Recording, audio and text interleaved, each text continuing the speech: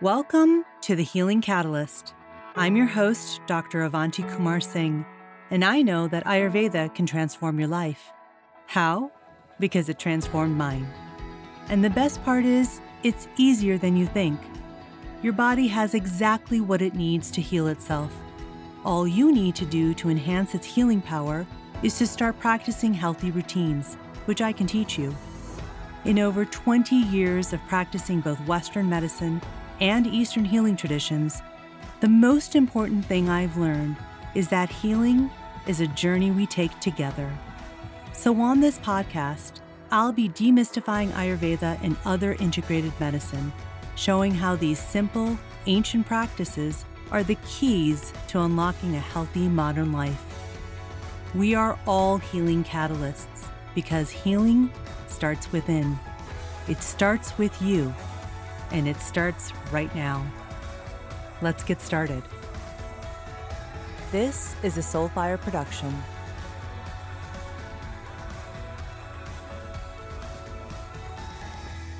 Episode number 30. Well, hello. Thanks for joining me for another episode of the Healing Catalyst podcast. And today we're going to jump right in because my conversation with my guest, Dr. Amy Robbins, was so incredibly thought-provoking that I can't wait to share it with you. But first, a little bit about Amy.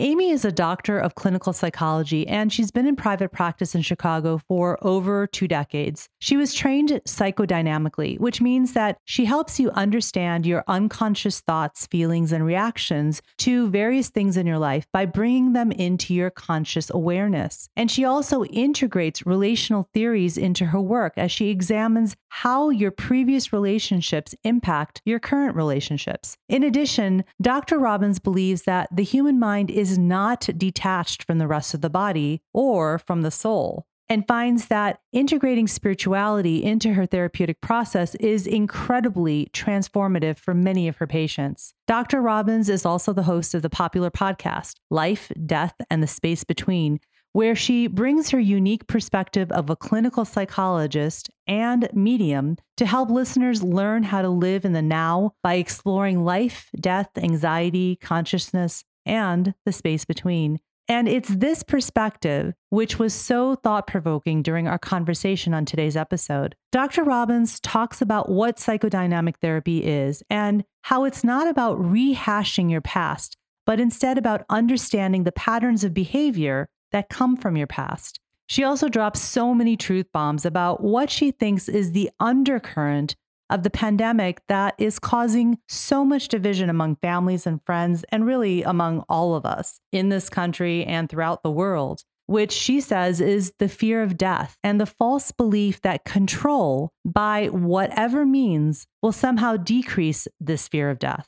Amy also shares her story of experiencing the death of a loved one and the gifts that it revealed to her, and how it shaped not only the course of her life, but also of the work that she does to help others heal. Dr. Robbins shares profound lessons on the healing power of letting go, of the need to control, and to convince anyone of anything. I hope our conversation opens you up to a new perspective on letting go. Well, Amy, thank you so much for joining me on my podcast. I'm so excited to talk with you. We've only talked one time in person, and I think we could have talked all day. Yeah, I think we need a day retreat with each other for sure. Exactly. And so I thought it would be really, really great to have you on my podcast because many of the things that we were talking about in our in-person conversation are things that, have been on my mind, and you were sharing that are things that have been on your mind. So I thought, let's do it on my podcast so that all of my listeners can benefit from so much of the wisdom that you have. So thank you so much for joining me. Thank you for having me. I know we definitely connected instantaneously. So I always love when there's that synergy. Yeah, absolutely. So, I want to dive into your work. You're a clinical psychologist, and your specialty specifically is in psychodynamic psychology and therapy. Can you tell us a little bit about what exactly is that? What does that really mean? Yeah, so my training was in really sort of psychodynamic therapy and has kind of evolved since then to integrate other pieces of spirituality and energy psychology. But where I really started was with the notion coming out of Freud, truthfully, that our early childhood relationships are the relationships that impact us for the rest of our lives. And how we experience those relationships are what is so formative in terms of how our relationships moving forward are, particularly as adults, right? When we can look back and really think about, oh, my father did this, my mother did this, my caregiver treated me like this. And I am now responding to that person in my life, partner, friend, authority figure, whoever it is, as if they are that father, mother, caregiver, not as if they are who they are. So we call this like object relations, how I'm relating to other objects in my life. And oftentimes we are not clearly seeing those people for who they are. We're seeing them as projections of our own early experiences. And so a lot of my work initially, although, not for the length of, not necessarily for the duration of my work, but initially is to really understand those early relationships, to understand how they impacted people, how they helped form their understanding of relationships with others, and then to use that as a springboard to help people understand themselves better and understand their relationships better. And I think so much of this for people is unconscious, which is where, Freud really came in, was talking about the unconscious. He was talking more about it in the sense of like fantasies and associations, but really thinking about how all of these experiences we have sometimes end up in our unconscious. And so we're relating to other people, not from a conscious place. We're just responding to them. And a lot of that is our unconscious kind of also subconscious, more repressed feelings about another experience in our lives. Does that make sense? Yeah, absolutely. So the first question that comes up for me, because, I have gone to a therapist for years and years. I think everybody should be in some kind of therapy. I think it's just one of the most wonderful gifts that you can give to yourself. But, there's a lot of debate about whether, rehashing things from your past or from your childhood is necessary to move forward. So what's your take on that? Because there's so much friction in that debate, or, in that conversation among a lot of therapists and how they view it. And even among, people who go to therapy about, oh, I don't want to do that. I do want to do that. How do you square that? Well, I don't think it's a one size fits all by any stretch of the imagination. So I think that people have to find, frankly, the therapist that they connect to the most. And that really has been shown in the research to be one of the strongest predictors of healing is your relationship with the therapist. So that to me is the most important thing. Now, I am not, as a therapist, about let's rehash your past. One of the things I always say to my patients is what happened to you helps us explain your behavior, understand your behavior. It doesn't excuse anything moving forward. So let's understand it as a starting point, but then let's relate differently now. You have an opportunity to be different, to change the way your patterns were laid. Maybe it was family patterns that have been laid for years, generations, this transgenerational process that often happens within families where you have a father and a son and a grandson who are all, or a grandfather, father and a son who are all repeating these same patterns. And I think that it's really helpful to recognize that and say, you know what, it's going to stop with me. I'm not going to continue to verbally abuse or physically abuse or abuse substances. I'm going to shift and make things different for myself. And that's why I think that the really understanding your past and your history comes in quite handy, because we can't deny that shapes who we are. Just like in your work, right? You have to look at, okay, what got you to this point? And then once we understand that, all right, let's move forward from that point.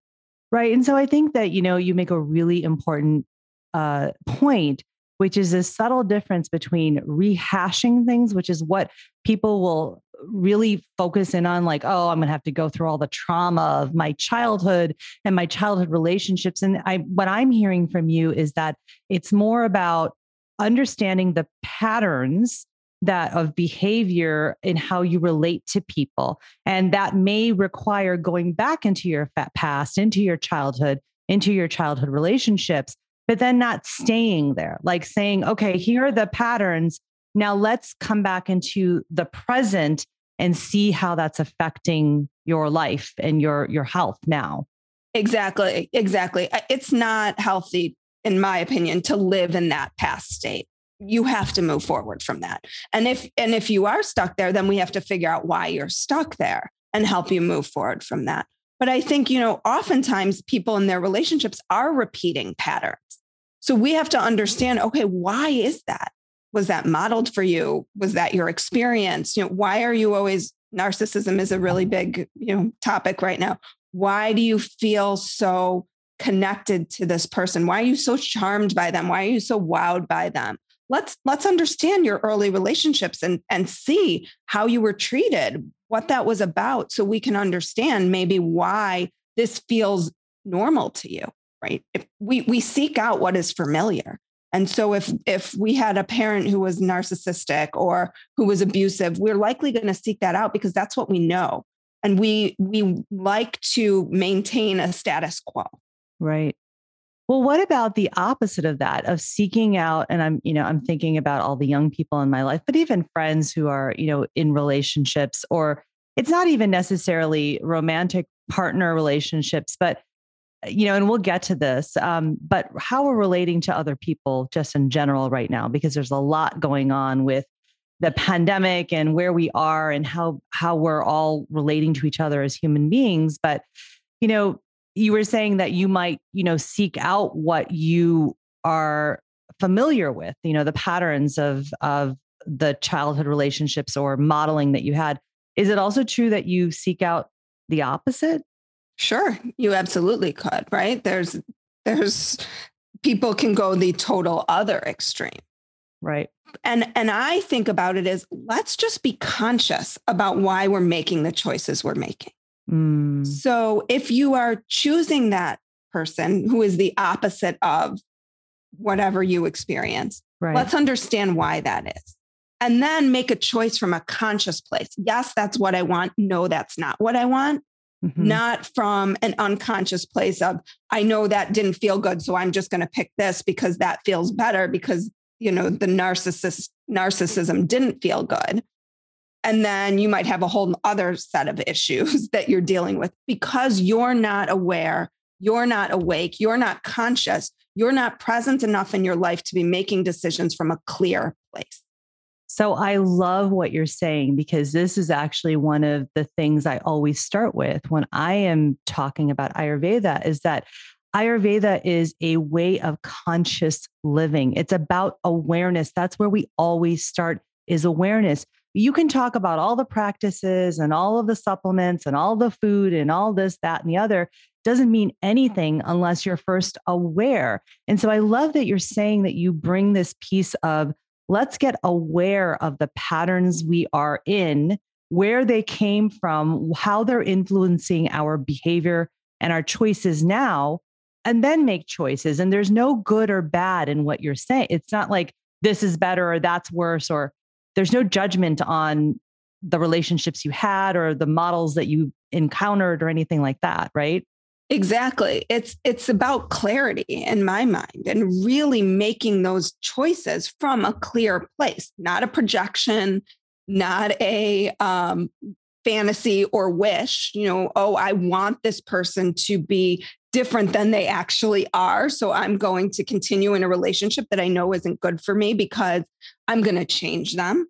But really being clear on why you are engaging in any interaction that you're engaging with. And I think that's not easy. I'm not saying it's easy, right? It's a lot of self-talk. It's a lot of introspection. It's a lot of insight. It takes a lot of time to train your mind to think about, hang on, I'm not going to react right now.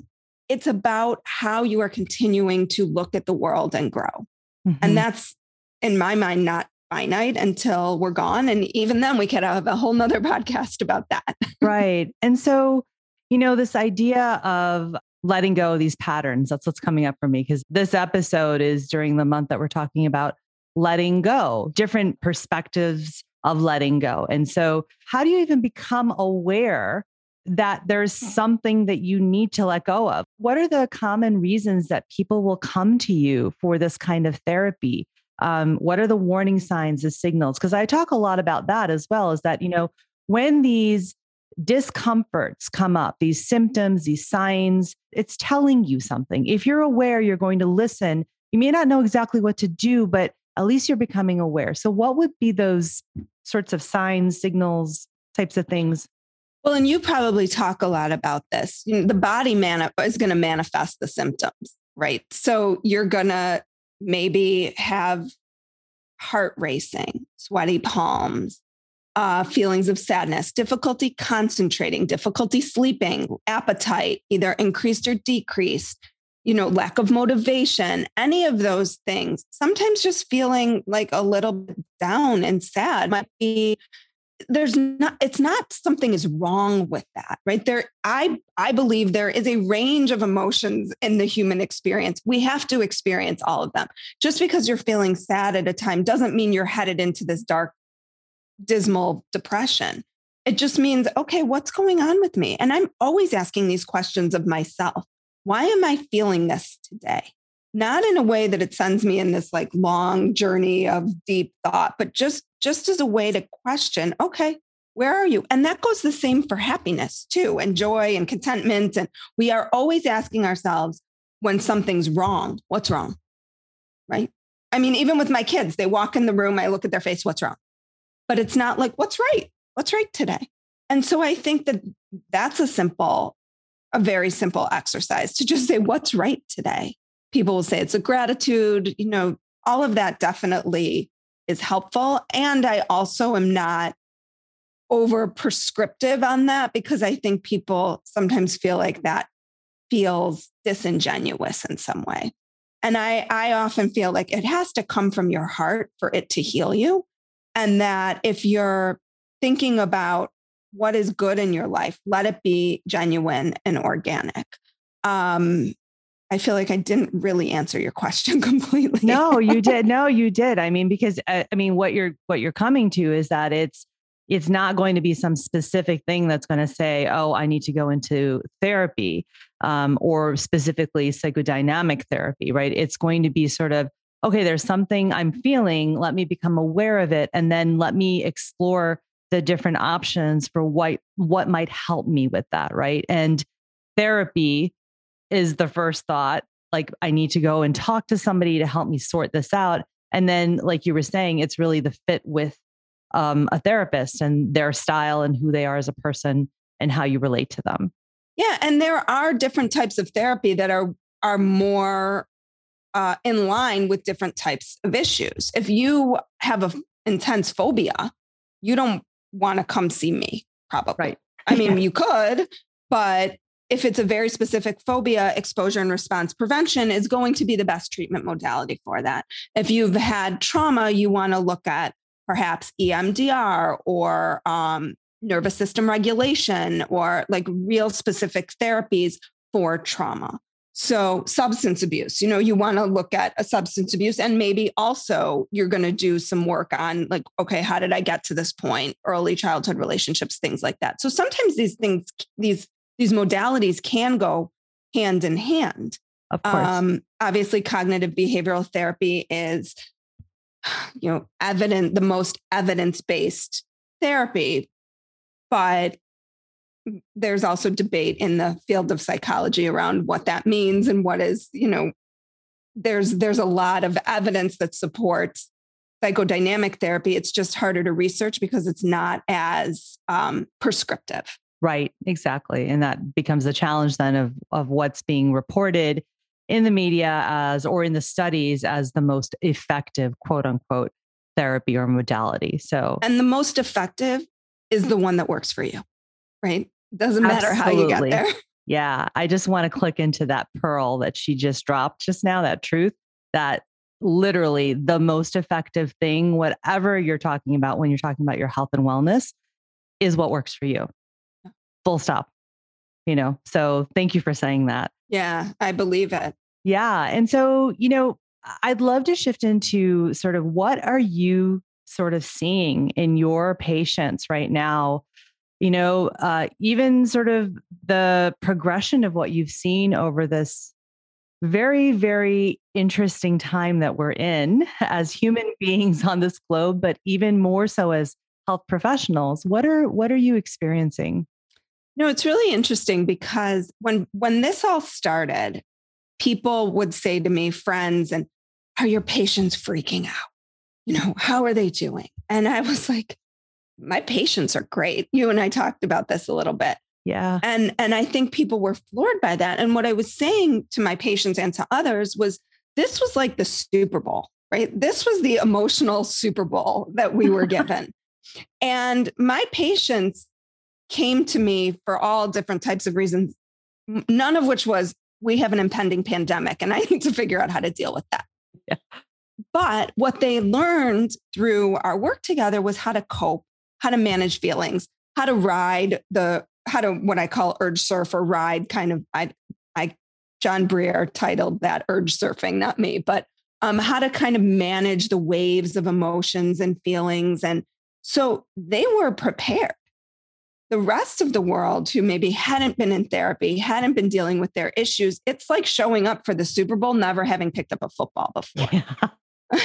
And so that was where I think a lot of the mental health crises are happening is for people who haven't been learning and working and building the emotional muscle around how to deal with feeling, not the people who are already in therapy. For them, the ground was stable. They knew I have that weekly appointment. So what changed for me was people were showing up for their weekly appointments weekly. The travel stopped, everything stopped, and everybody had a place where they knew they could bring what was happening with them. And I think for my patients, that was incredible. For the rest of the world, we're in a mental health crisis right now, a mental health pandemic. And I don't think we've even seen the tip of the iceberg. I mean, many of my colleagues are completely full, booked, no more space. Wait lists I've heard at hospitals and different centers are months long. And so this is really the issue, I feel like. And a lot of what I saw it bring up for people was obviously fear. And when we're in a place of fear, everything shuts down. Our immune system shuts down, right? We're in this fight or flight response. You, I'm sure, could speak to this. Mm-hmm. And all of our energy is going towards survival, not towards managing and regulating our nervous systems and, our cortisol levels that go through the roof. All of that then impacts the body, right? We're seeing anxiety, we're seeing depression, we're seeing trauma, big T trauma, little T trauma, like the whole range. And so, I think that this fear then is driving this need to control. So I'm seeing a lot of that. And that's getting expressed in our relationships. So many relationships have been destroyed, family relationships destroyed over vaccine, not vaccine, mask, not mask, Trump, not Trump, all of these. I mean, for the first 9 months of my work in COVID, that was the conversation. COVID, Trump, COVID, Trump. Right. And so on both sides, like not everybody was one way, everybody was the other. Right. And so how do you hold space for people to explore whatever it is they're feeling? Right. So I want to tap into something that you just said, which was that the fear is what's coming up. And that causes all of us to go into shutdown where we're just trying to survive, but we can't regulate, right? That's the first thing. And that this fear is causing us to go into this mode of wanting to control, right? And I feel like this control and what you just said about controlling, almost how other people view what's going on in the pandemic, right? This whole us versus them mentality, right? Or, you're exposing me to, you're increasing my exposure risk versus what can we do personally? Like I feel, and this is again, not to get political, not to get, one-sided. This is not making judgments on anybody's decisions. Everyone has their own reasons for where they are on this whole pandemic. And we're just going to leave it at that.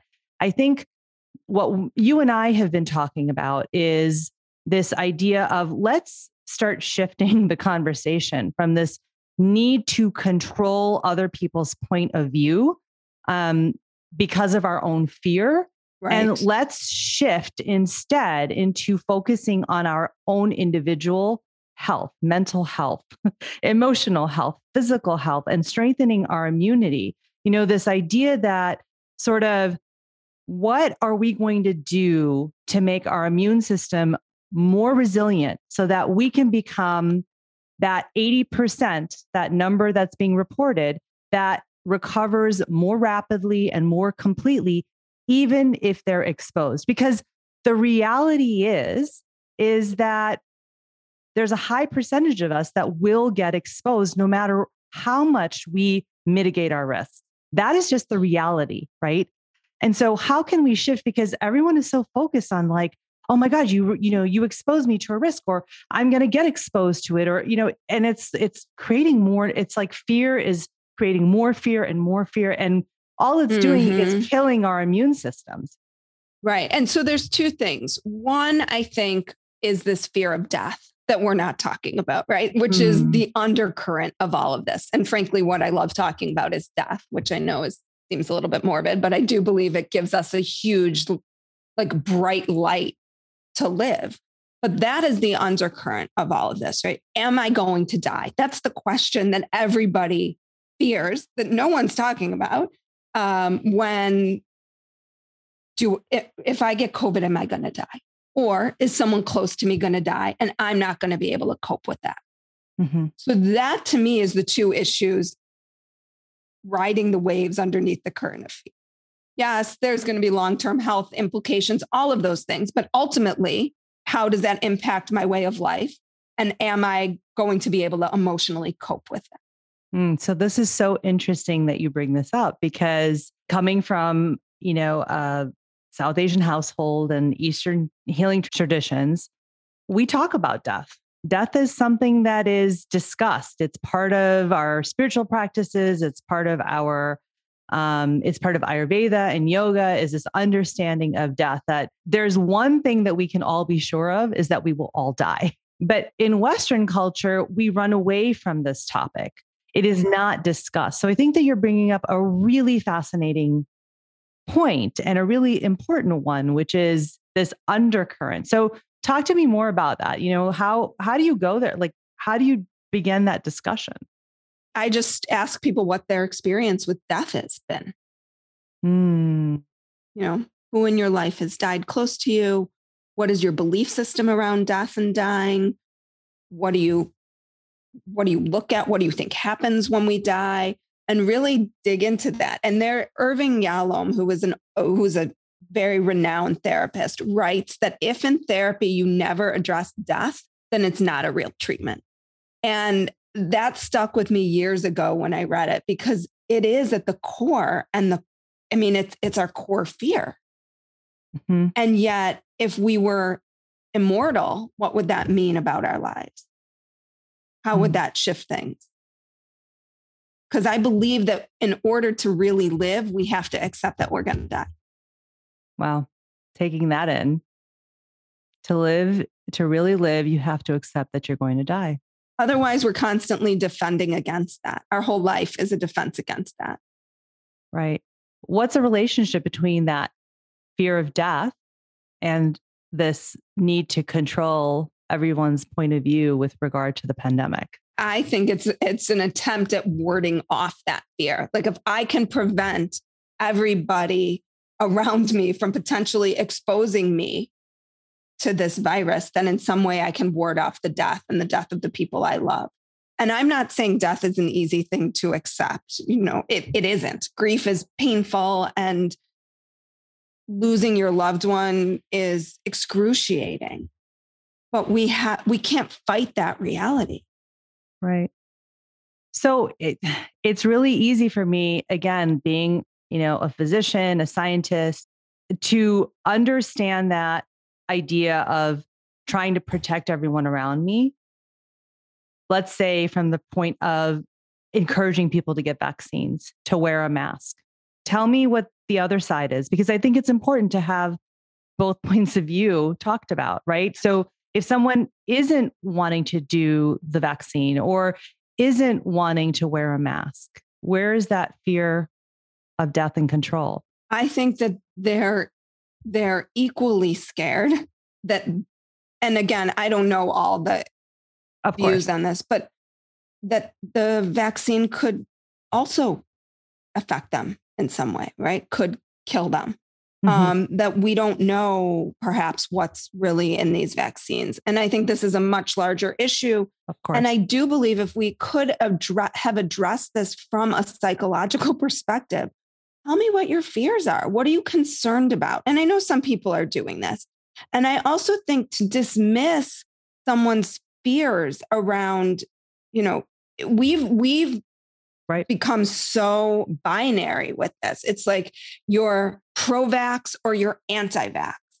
But there's vaccine hesitancy, Of which is course. probably where most people lie in all of this. Absolutely. That is, tell me about that.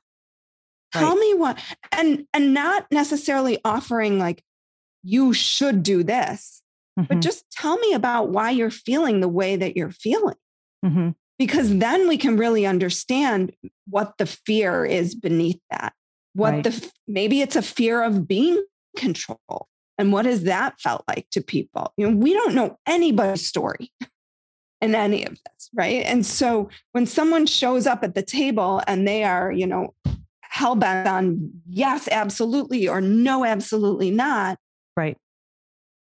well, I'm just curious. Like, I just want to understand where you're coming from. It's not a judgment. And I have to say that my son had COVID. He's 7. And the response when I told people he had it, honestly, you would have thought that he was like diagnosed, God forbid, with like end stage terminal cancer. Mhm. The response of people just reinforced to me how much fear there has been instilled in everyone. Mhm. And I haven't had a whole lot of fear in this process of me getting it or anyone I love getting it, because we do a lot of things to help mitigate that. And I trusted that we would be okay. I mean, someone said something about the groceries, were you wiping down? I'm so glad I don't have to wipe down groceries anymore. And I was like, I know, you know what, if the groceries were what was going to take me out, then the groceries were going to take me out. Right. And that was really the mentality. And with kids, so much of what our kids see is what we model for them. Yeah. Yeah. And so I think that, I think you're getting to a really great point, which is, again, what we were discussing. And I don't have any agenda here except to, help my listeners sort of just open up to the possibility that there are so many different views on this, wherever you stand on this, right? And really let's start shifting from this fear of exposure to more of a compassion for our own selves of like, what is going on internally for me, psychologically, emotionally, mentally, physically, spiritually, all of these things. What is my internal terrain? As Ellen Vora, who was on my podcast a few episodes ago, she writes about this idea of exposure versus internal terrain, which I think is a really great way to think about it. What is your internal immunity and strength and health in all Thinking, realms? what's your internal thinking? Yeah, Right. absolutely. And so let's shift that focus. And then this idea of what you're kind of coming to is like, let's shift to this us and them perspective rather than us versus them, and be curious about, why do you feel the way you do? Where is your fear coming from on any side or any part of the spectrum of wherever you stand on this issue? And then the other thing I was thinking about, this idea of shifting from sort of a victim mindset into more of an empowered mindset, right? And I think all Mm-hmm. of these three go together. And so that when you can shift into this place of feeling empowered about your internal terrain and realizing that everyone's just doing the best they can and everyone has their own story. How can that change things for you? And I think too, even if the mind is so powerful in terms of what it can do. And wherever you felt, I was honestly not super thrilled about getting the vaccine. I got it, but I'm hesitant and I still don't love the idea of all of this. Mm-hmm. But I made that choice.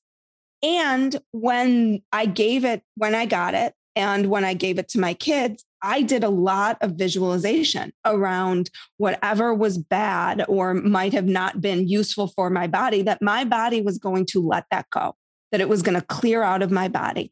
Same for my kids. So like separate from all the supplements and support that we did from that perspective, I also visualized, okay, how can I control what I'm putting in? If I'm going into it thinking, this is going to make me sick, this is horrible for me, anything you're putting in your body, right? Those thoughts are then that. Right. Versus, you know what?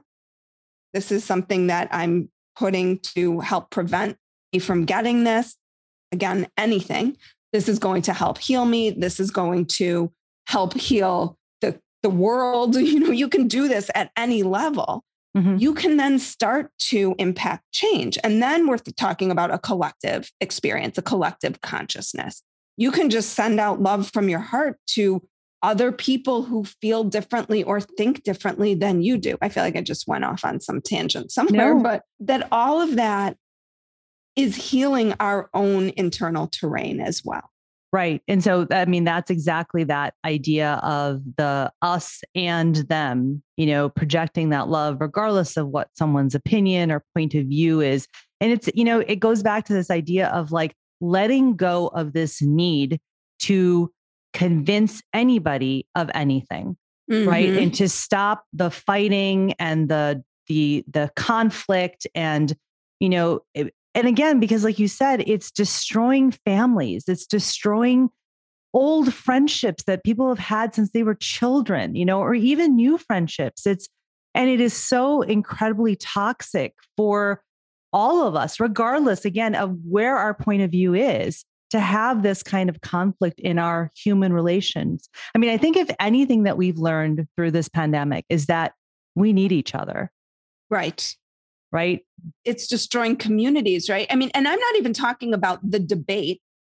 I'm talking about then the level of intensity, the collective anger that people are feeling. And then they're driving their car and they're honking their horns. We live in Chicago. There's an increase in crime. This is because we have gotten further and further and further away from what it means to be a collective part of a community.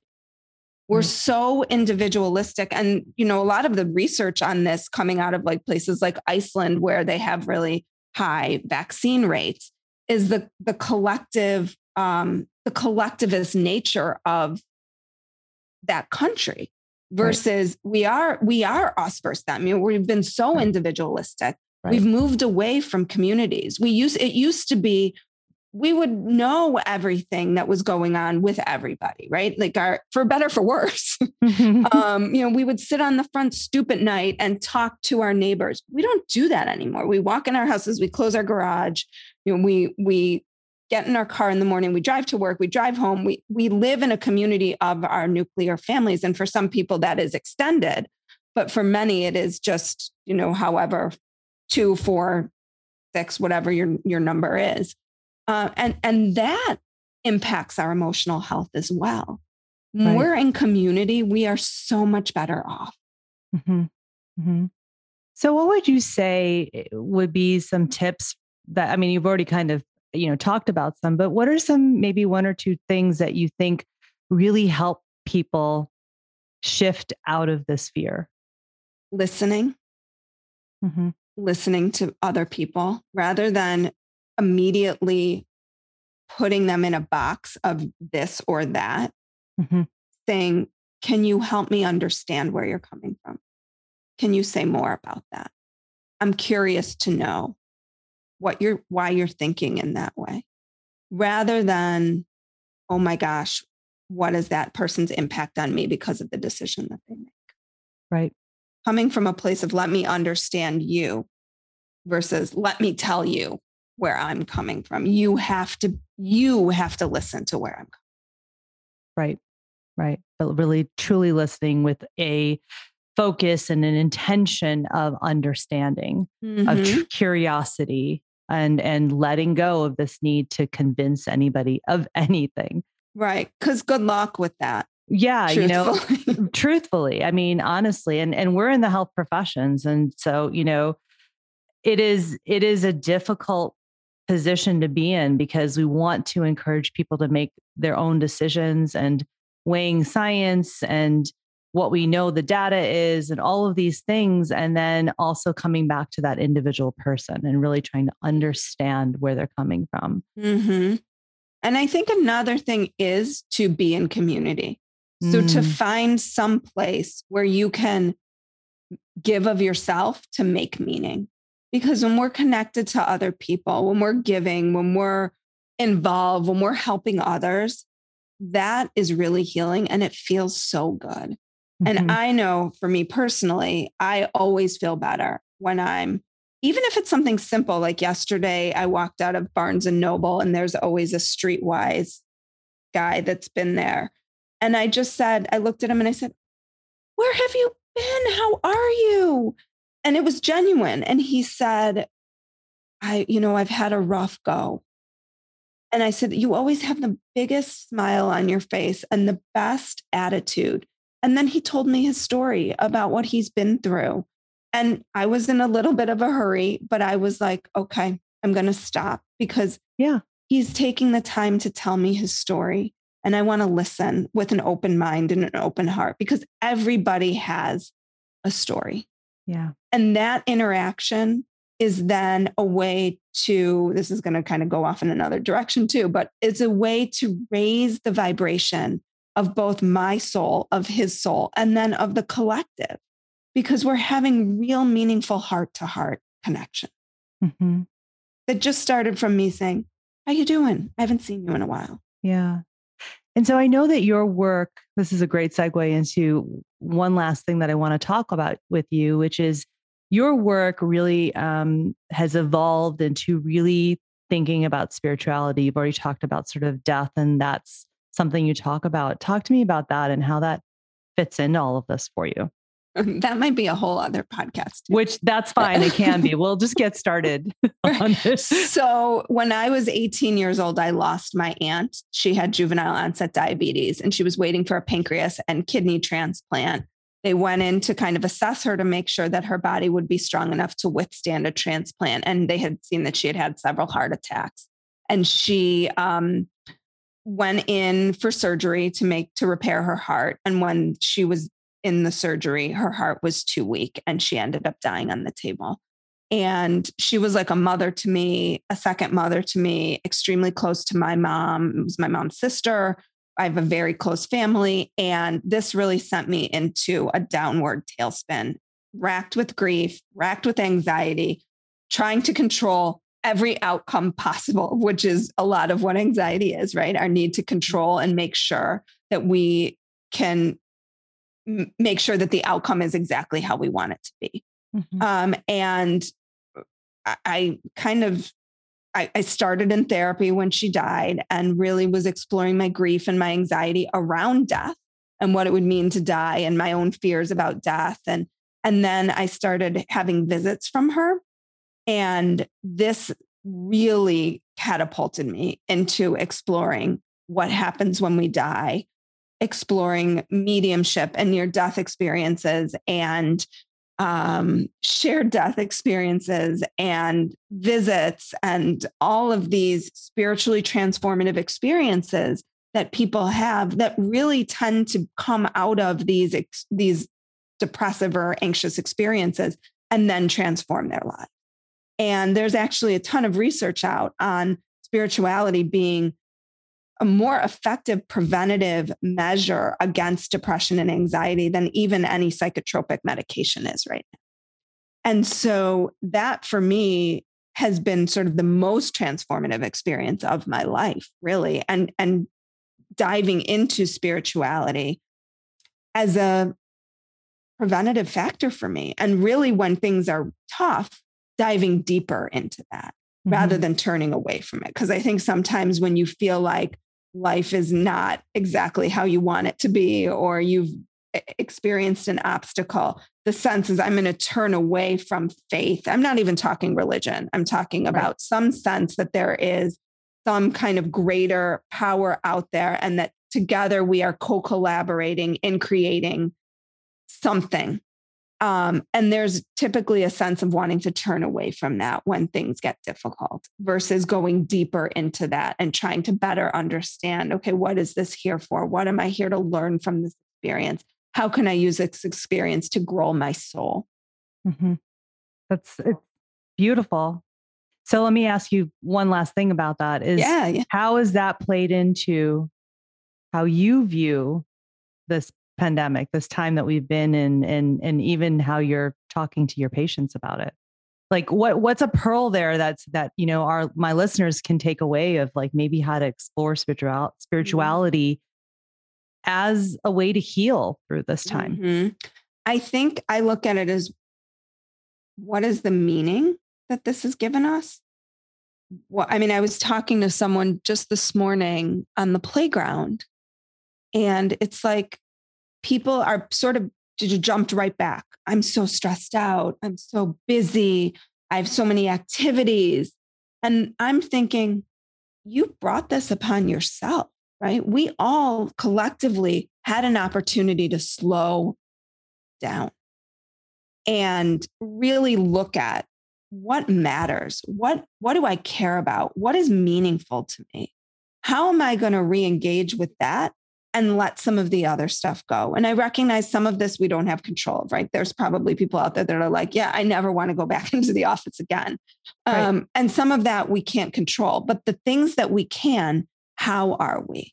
And I think, there is a lot of sort of spiritual stuff out there, some great, some not so great on this pandemic, but what it did for us spiritually. And some people, it really shook up and gave them an opportunity to say, hold on, my life is not headed in the direction that I wanted it to be. I got on that treadmill. I did not get off. And now is an opportunity for me to step to the side of that treadmill and really contemplate, is this what I want to get back on again? And do I want it to be, at a 10.0 hill at a whatever, I don't run on a treadmill, but like 8.0 pace. Yeah. Right. Versus, can I step off, and where can I step off? And really, these are not easy questions. They're very difficult questions. And I'm grappling with them too, trying to find the balance in, okay, how fast do I want to get back on this treadmill? And what really matters to me in my life? And what has always mattered to me is meaningful connections with the people that I love. And I think that that's a big takeaway for me in all of this, right? Life is not guaranteed. Many, many people lost loved ones during this pandemic, and people lose loved ones all the time. This is not a new thing. It was just in our zeitgeist in a way that we were able to kind of push off and deny for quite some time. Right. But are the relationships in my life meaningful? Am I taking time to be with the people that I love? That was my lesson. That was my takeaway. Am I having meaningful connections? And just like you and I had, right? Am I taking the time to sit and talk with someone and listen to them and learn from them? Mm-hmm. Mm-hmm. Thank you. That I feel like is for me what matters. Yeah. Can I ask you a couple of speed round questions just to finish it out really fast? Yeah. Okay. Complete this sentence. Wellness is knowing yourself. Yes. What is one myth about mental health that we need to change? That it is a problem if you are struggling emotionally, because you're human. And so good luck if you think that's never going to happen.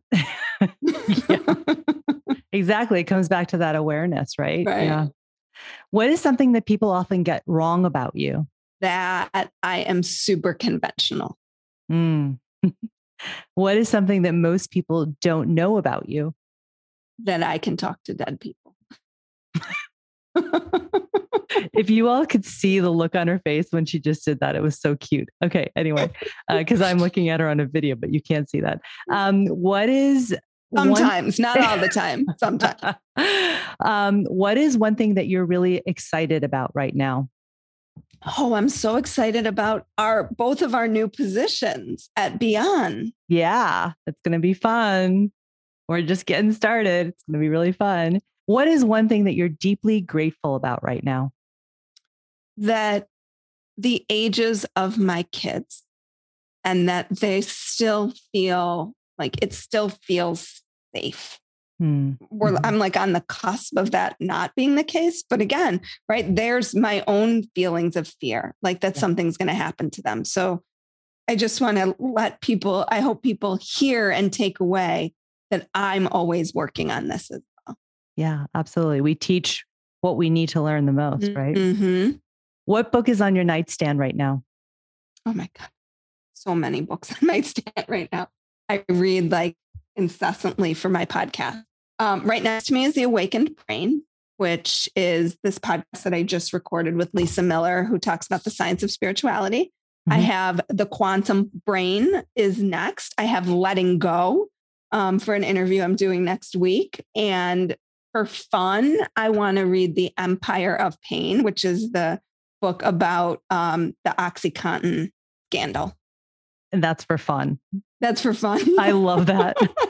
You're such a geek like me. Okay. I'm such a geek. Oh my God. I'm such a geek. What is a song that you're listening to on repeat right now?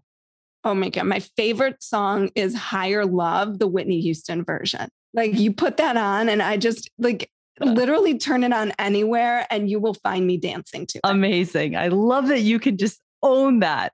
It's awesome. Oh, it's like a standing joke. I'm the first one on the dance floor and the last one off of it. Oh, that's so funny. Well, this feels like a really good place for us to end our time together. I've so enjoyed being with you. But if I offer up the phrase to catalyze healing, what comes up for you? Oh, gosh. Invest the time and money in yourself. Thank you. Thank you so much for being with me, Amy. Thank you so much, Avanti. I love this. Those are great questions at the end. That's so fun. Yeah. But thank you so much for joining me on my podcast. This was a really thought-provoking conversation. So thank you for that. I hope your listeners love it. And you're going to come on my podcast too. So I would love that for sure. If you loved this podcast, and I so hope you did, please subscribe. That way you'll get real-time updates anytime I post a new episode. And if you're feeling really inspired, please leave a review so that others can find this podcast more easily. If you want to learn more, visit me on the interwebs at avantikumarsingh.com, and you can subscribe to my newsletter where I send exclusive invites to my events, special announcements, and give you more self-healing tools and tips. And if you want to hang out even more with me, I spend most of my time on Instagram. You can find me at Avanti Kumar Singh, and we can connect more there. Until next time, remember, with the right catalyst, you have the power to activate your own healing, because healing starts within.